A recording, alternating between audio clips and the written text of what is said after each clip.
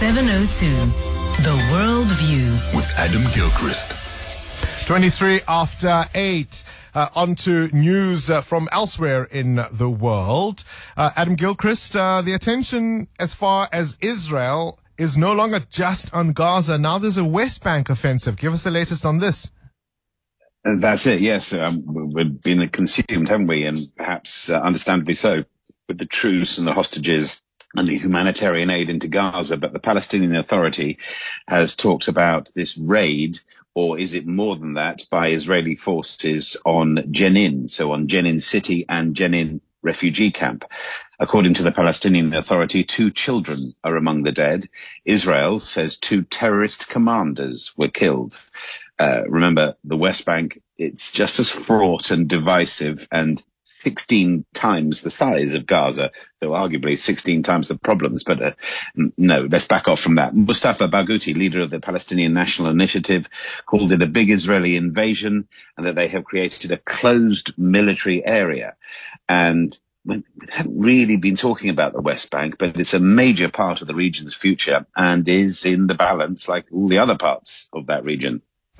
He was 100 years old, one of the most influential figures of the last century, although he was often behind the scenes. The death of Henry Kissinger, Adam.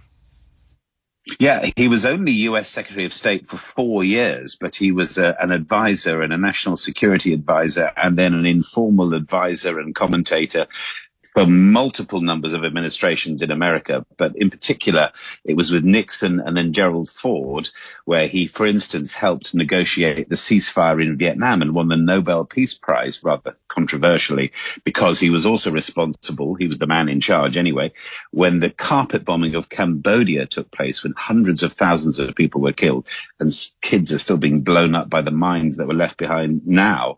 So those two put together. He was a Jewish refugee who fled Nazi Germany as a teenager. He then joined the US Army during the Second World War. He fought at the Battle of the Bulge. He won a very important medal. He studied at Harvard, multiple degrees. He invented the approach realpolitik, which is kind of the pragmatic approach to diplomacy, and indeed opened up the West to better relations with first Russia and then China. Slightly gone backwards on that now, hasn't it? But he was an extraordinarily influential figure for quite a long time. I think it was only Barack Obama who said finally he wasn't really having a great deal to do with Henry Kissinger. But he has moved on now, aged 100, and he's one of the very few people who even now would get referenced by a young person as, who do you think you are, Henry Kissinger? Or I'm no Henry Kissinger, but I know that he's one of those names that perhaps will live on in that form. Gosh, I mean, I quoted from memory, not verbatim, what Christopher Hitchens said, of course, in the trial of Henry Kissinger. The idea that a good liar must have a good memory, and he described Kissinger as a prodigious liar because he had a remarkable memory. Adam, let's talk about crypto. Cristiano. Yeah, Cristiano Ronaldo is facing a class action lawsuit in the United States over his promotion of Binance, a cryptocurrency and one of the largest, if not the largest. The plaintiffs claim that because he endorsed it using the trade CR7, Cristiano Ronaldo 7 is shirt, because he endorsed, there was an extra 500% interest in the CR7 tokens. So now, a year ago, when he was endorsing, these tokens were worth something like $77 each, non-fungible tokens, as they call them. They're now worth $1. So to lose $76 out of 77 and multiply that by thousands, if not hundreds of thousands of times per investor, Ronaldo's endorsement is said to have led people down the garden path.